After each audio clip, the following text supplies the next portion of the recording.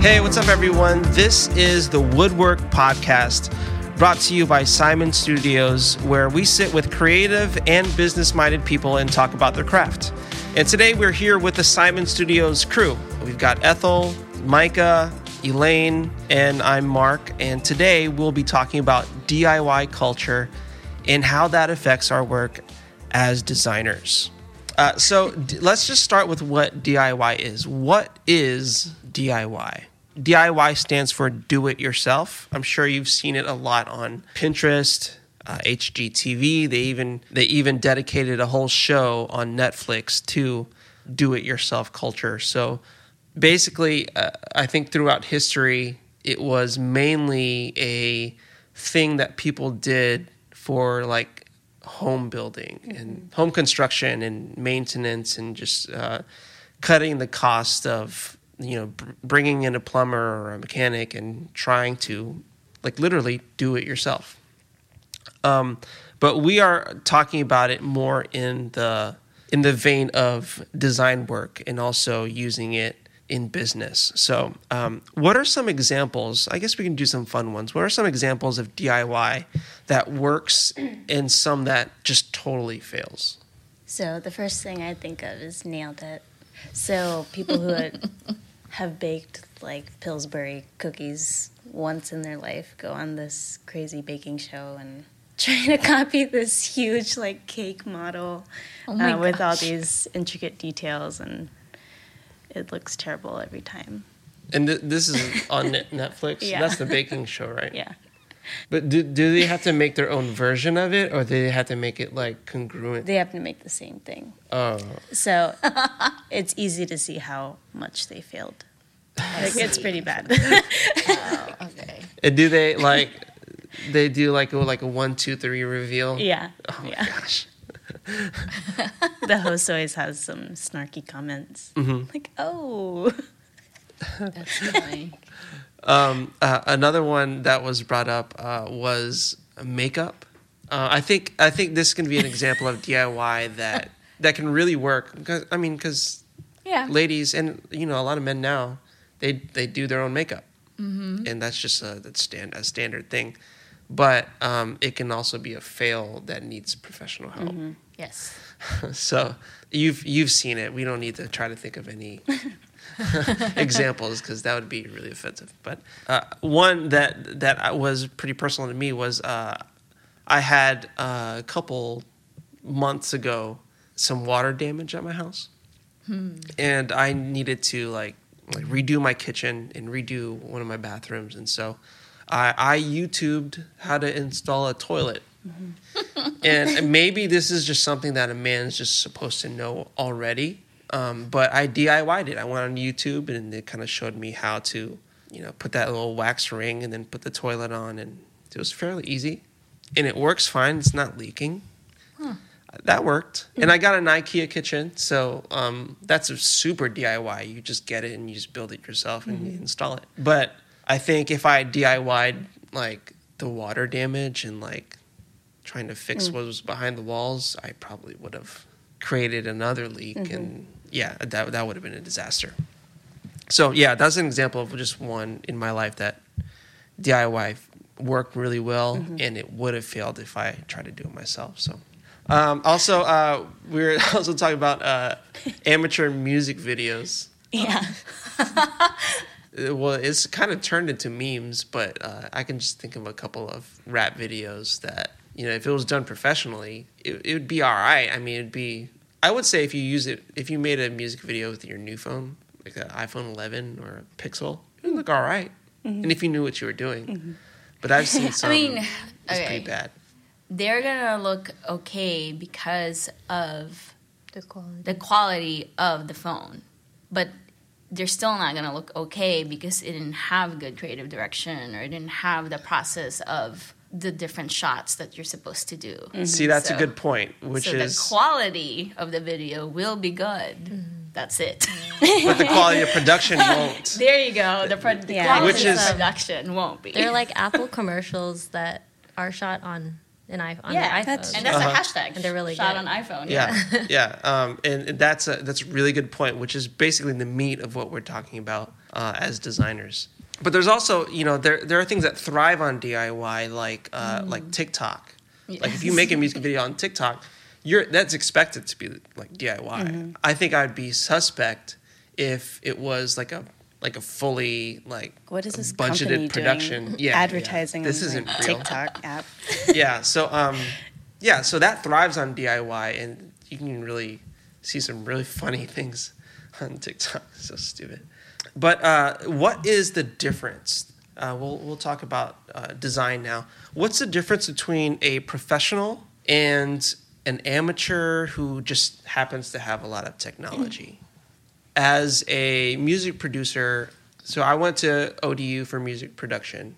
I learned a lot in my classes, and I was able to learn with a community and get some help from experts. But since I graduated, there has been a lot of different apps and DAWs that have made it really easy for someone to make music. Like you can literally hold down one key and then it'll play a melody or a whole percussion section. Mm-hmm. Or you can just click and drag a whole bunch of different samples together and you can make a song. Mm-hmm. But I would argue that there is a difference in what I would know versus what someone who is just buying that package or just opening that package for the first time and just playing with it. But what is the graphic design or photography equivalent of that? The design equivalent would be someone who has just Photoshop and uses Photoshop to make their flyer or whatever. The difference between a pro and someone who just has the technology would be a professional knows how to use those programs for their intended purpose. So someone in the design world, or claims to be, they would have Photoshop and use it to create their layouts, but really Photoshop isn't used to do those things. There are other programs that do those things better. Mm-hmm. I'm not a graphic designer, but I have access to that. What is that thing we have? The Adobe. There's this app that I have access to that you gave me, and it's Spark. Yep.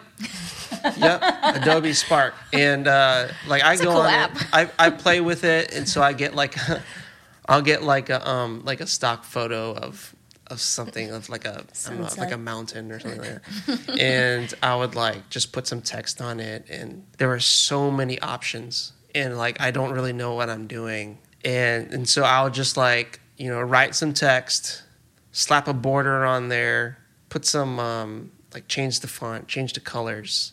What am I doing there? What am I missing there? Because it's very templated, right? Mm-hmm. I could just choose from a whole bunch of fonts, choose from set colors, because they should adjust the font colors based on what the photo is. So I just choose, this I guess looks fine, but I don't know how to make it so that it looks like something that you guys make. So what am I missing there? I actually really like that app, but I do think that because I have training as a designer versus if I'm using it versus someone like you, Mark, who doesn't have a training in design, it'll probably take you 30 minutes to create one post versus it'll probably take me 5 minutes. Like you said, it's templated, but there's also that aspect of that app where you can customize it to somebody's brand, so you can upload stuff, your colors, your fonts, and everything else. So for me, I literally use it it's more of a tool for after the process is already done. When I say process, for us in Simon Studios, we go through the branding process of, creating all of that stuff for our clients. So after all of that's done, I upload it to that app, and everything's available for me. So now all I have to do is put it together. So it's a very, very quick way to create something, but we've created a lot of the work beforehand. So it's just one of those tools. Yeah, there are a lot of little details that the typical person will miss that a designer would.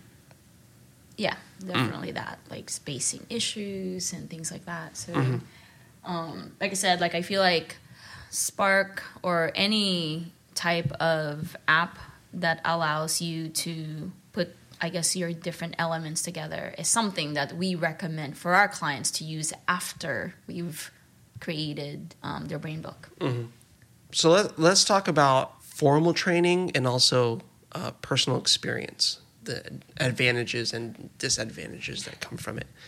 So what is gained during formal training, or whether it's school or whether it's just being an apprentice to an expert or a professional? For me, one thing I learned is how to diagnose things, but also, like, I guess like a graphic designer, go through the process in a way that saves a lot of time.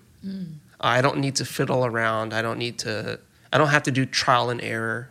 I'll know, okay, I'll listen to a track. Let's say as a snare drum track. Mm-hmm. I'll listen to the snare drum and be like, oh, okay, I know exactly what's going on here. There's an annoying pang in it. It has a lot of overtones, or there's not a lot of high end in it. And so I'll know, okay, I need to use an EQ here. I need to manipulate it in a way that'll, make it sound nice and crisp. I need to put some compression on it. And so I can do that quickly instead of just like dragging and dropping a whole bunch of different plugins and just saying, oh, that doesn't work. I don't know why. Would you say that's the same for designers? One of the things that happened recently with a client was, so they did, I forgot what type of layout, I think it was for a flyer, and they exported it as a PDF, and once they got to the printer, all the fonts dropped out, and they tried to figure out what was going on for, I want to say, like an hour on their own. And when they called me, I was like, oh, it's probably because your fonts were not outlined. And if it's not outlined, unless the other computer has the fonts, it's going to drop out. So those are things that I guess you learn in, if you have proper training, you immediately know how to solve a problem. Why waste time, spending hours trying to figure it out when you can have a professional. Yeah, like an IT guy saying, "Did you unplug it and plug it back in?" No, I'm just kidding. I know you guys do a lot of actual meaningful work, but that is an easy fix. I mean, obviously, my example is like super like tiny, but that's just like the most recent thing that happened. Mm-hmm. So. But what you're saying is that sort of stuff just comes naturally to us. Mm-hmm. Yeah. It's not something that we don't even have to think about it. Yeah. You don't need to waste time, and time is money. One thing I did learn from formal training is, again, the process and getting through all those bad ideas in order to only use the good ones. And I think sometimes people think that all their ideas are good ones. There's precision to it. Without really having to think too long, you know exactly what it's going to look like, and you know exactly how to get there. So all you do is just hop in the car and drive over there. You don't need to stop and ask for directions. You don't need to, get out and see if you are like in the right area. I'm taking this illustration a little too far. Another thing is just the nuances as well. I think I would imagine if you go on a website and just say build a logo, there's not a lot of customizable options for you to make something that's going to distinguish yourself from another company. There is a chance that somebody else made the exact same logo as you. Yes. So for me, let's say it's a recording of a acoustic guitar. I'm able to know nuances based on what I'm listening to. But I think as an amateur or as someone who doesn't have that experience or that formal training, they're just going to take a preset of, let's say, of an EQ. They're going to take just the preset and just going to drop down and find, acoustic guitar EQ. I'm just going to click that. But what they don't understand is the sound of an acoustic guitar can change drastically based on where you put the microphone when you recorded it, what you were playing, were you finger picking, were you strumming, how far were you from the mic, what kind of mic were you using, what room were you in.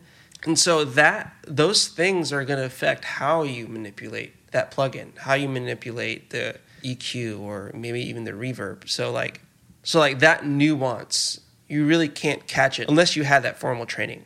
Another thing that Ethel, that you talked about was the business behind design. Yes. That there's like a certain, I don't know. There's a difference between like what a designer is and what an artist is. Oh yeah. All right. So the difference between a designer and artist. As a designer, it's important for us to know where the design is going. So what I mean by that is when we're designing for a client, it's important to know that we're not really satisfying our own desires. And again, it's all about the real creative director is your client and knowing where the design is going, whether it's going to go on a car or a simple paper or it's going to go on a building. That will really, really affect how you design. You know, and as an artist, I design for myself. I mean, I can put texture on there and I can do whatever I want because it's for me. And I know, you know, and then I know where it's going because it's for me. Mm-hmm. So I think knowing the difference between those two is important.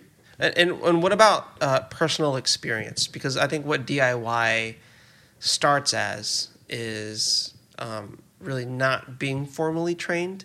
Mm-hmm. But I think as a designer, if you want to turn that DIY into an actual vocation, then formal training isn't necessarily a requirement, mm-hmm. but personal experience can really get you really far and make you really successful. So, like, what is gained during personal experience?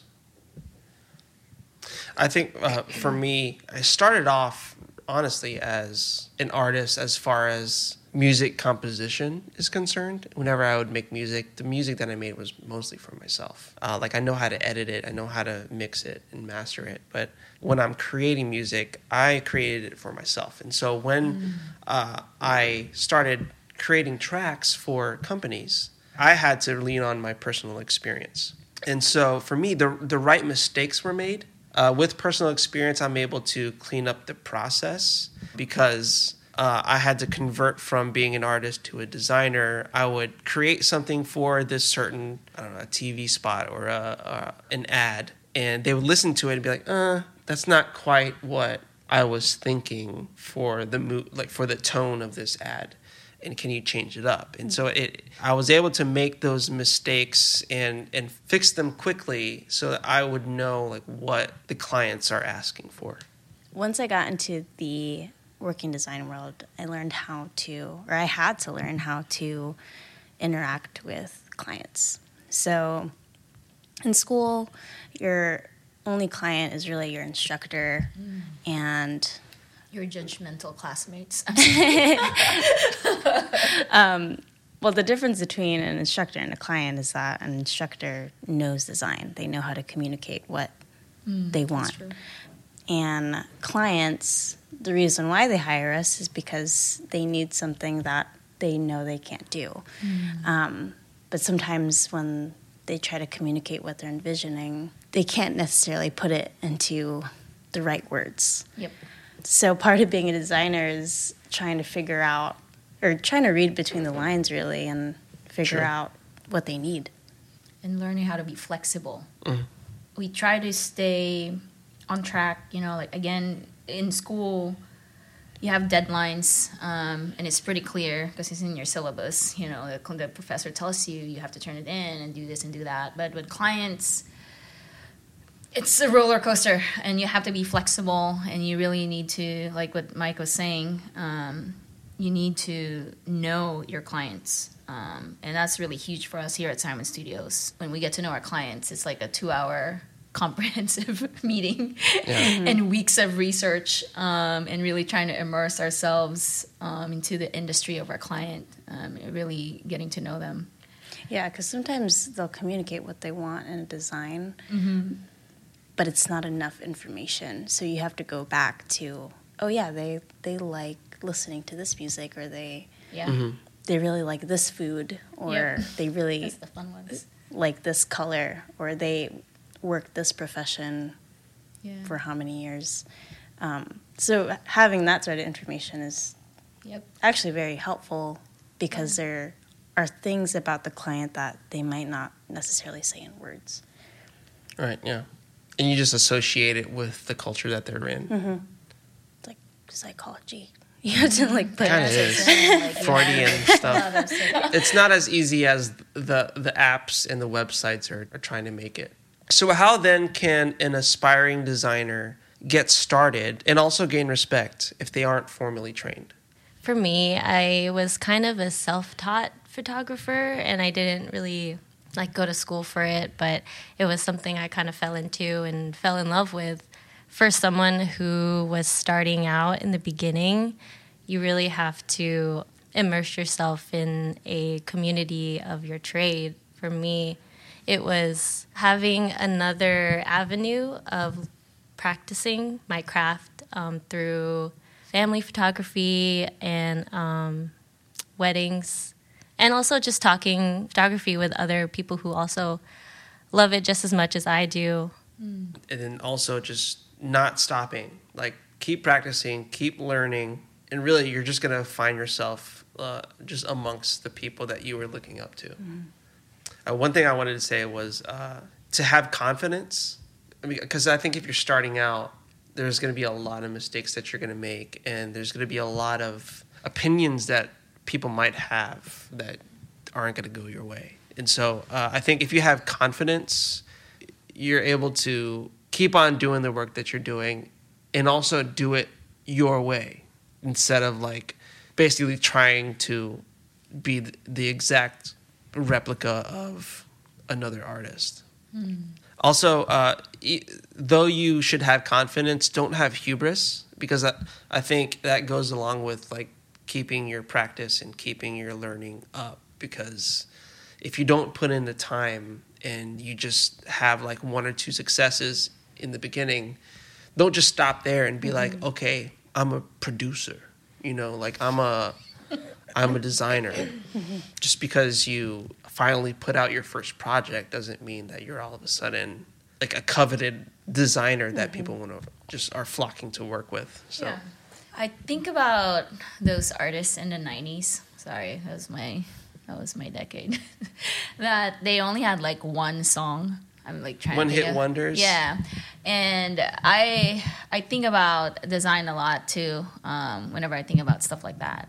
And I think as a branding studio, for us, what's really important is sustainability. And that's why like we care so much about a company's foundation and like building something that's gonna last you years versus those one-offs. Yeah. So and if you're starting out, I think that's something that you have to do for yourself. Once you decide what you want to do, you're just gonna have to go for that. Don't stop. I mean, I feel like I just started like whatever we're doing here. So there's so much to learn. There's so many people to meet. So yeah. And I think go ahead. And I think the more that you practice, the more you can find your own style. Because, of course, like what we were saying earlier, that it's easy to duplicate what everyone else is doing. That can be your base, but then the more you practice your craft, then the more you can find your own unique look or style that you can also be flexible with when it comes to like dealing with clients. Yeah. Keeps you from being a poor man's blank. So let's talk about how DIY culture affects companies, because branding design is a big part of a company's marketability. It's really tied to their success. So what are the effects of good quality design that costs a little more versus poor quality design that is just conveniently cheaper? I think some positives off the bat would be cutting cost, especially if you're starting out. Money saved can be used for other aspects of your business. And also, Ethel, you talked about a little bit with just, especially with temporary work, temporary designs. You can get away with the compromised or like improvised work. Like you can get away with that. But what you said earlier, Ethel, was that your main branding your foundational branding is the thing that is going to last. Yes. All right, here, okay, it's going to sound harsh, but I am a firm believer that if you are truly passionate about the business that you're starting, you're going to put money in it. And you're going to care about the foundation of what you're building, branding. And I'm not just talking about visuals. I'm talking about your entire branding. We can talk about your voice, the music, everything that goes within that, the people that you hire, your ambassadors. And that's something that obviously you build throughout the years. But there's value in investing in the things that people are going to see. yes. I mean, of course, it's not just about a logo. Not at all. Investing in, the experience that you're giving them. So whatever visual experience, whatever customer experience, whatever your product is, it's worth investing into good quality. Yes.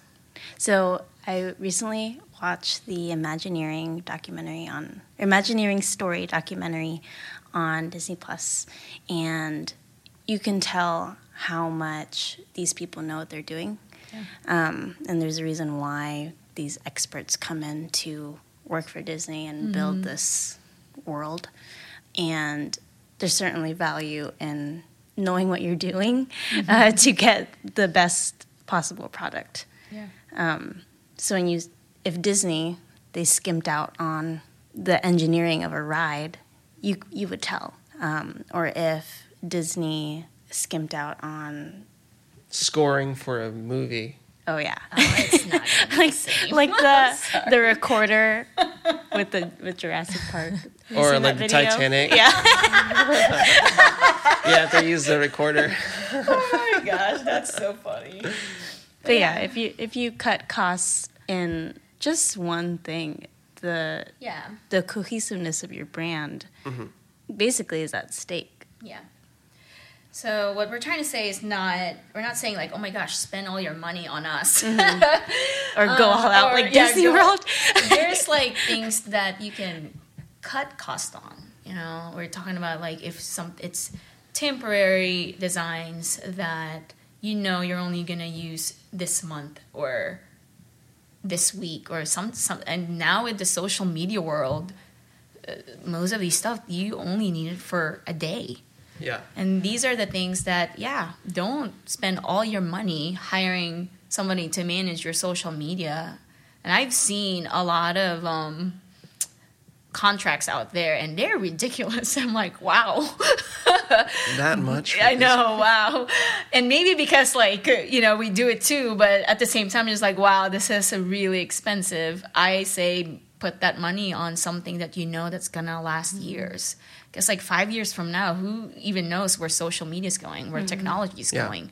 But no one can touch the foundation of your branding. So that's really something that you shouldn't cut cost on. Yeah. Also, not investing in quality design, it can really deter trust. And so kind of going off of what you're talking about, Ethel, like if you just say, okay, for my website, let's say I'm a clinic, I'm a dental practice or a doctor. This website is something that our potential clients are going to go to see if we're legit. And so if you have a web design that is not very trustworthy, a lot of them may not trust you as a practice.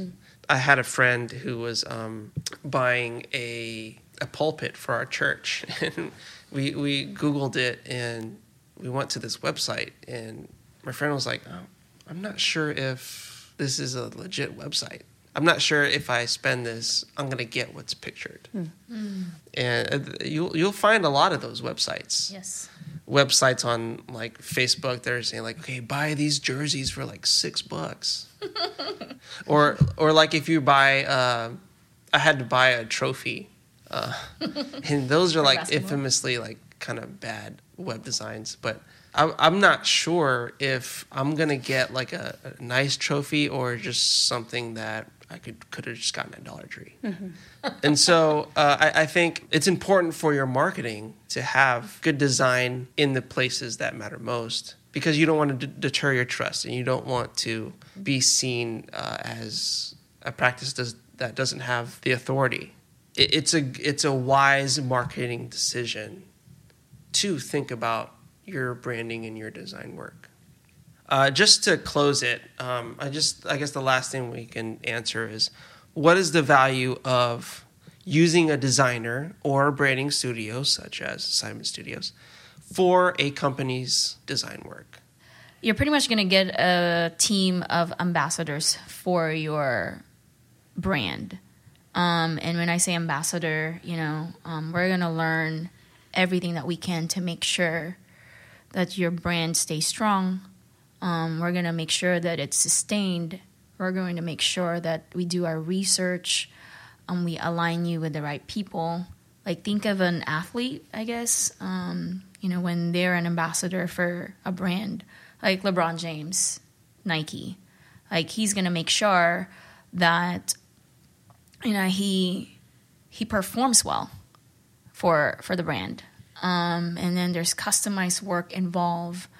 So it's not just your regular, I guess, agency where, like, for the most part now, like, a lot of people, they can just go online and get something, done. Like, for us, the personal touch is very, very important. And I truly believe that we're not able to do our job well unless we have a good relationship with our clients. Yeah, I was going to say that we're not just working for you, we're working with you. Yeah. Yeah, so that's us, Simon Studios. That's our time for this episode. Thanks for listening. We are definitely looking forward to sharing more ideas and the people behind them. And for more about the Woodwork podcast, you can visit thewoodwork.studio and also check out Simon Studios at our website, simonstudios.com, and follow us on Instagram. That's at simonstudios_, and get connected with us. And from Ethel, Elaine, Micah, and myself, this has been the Woodwork Podcast.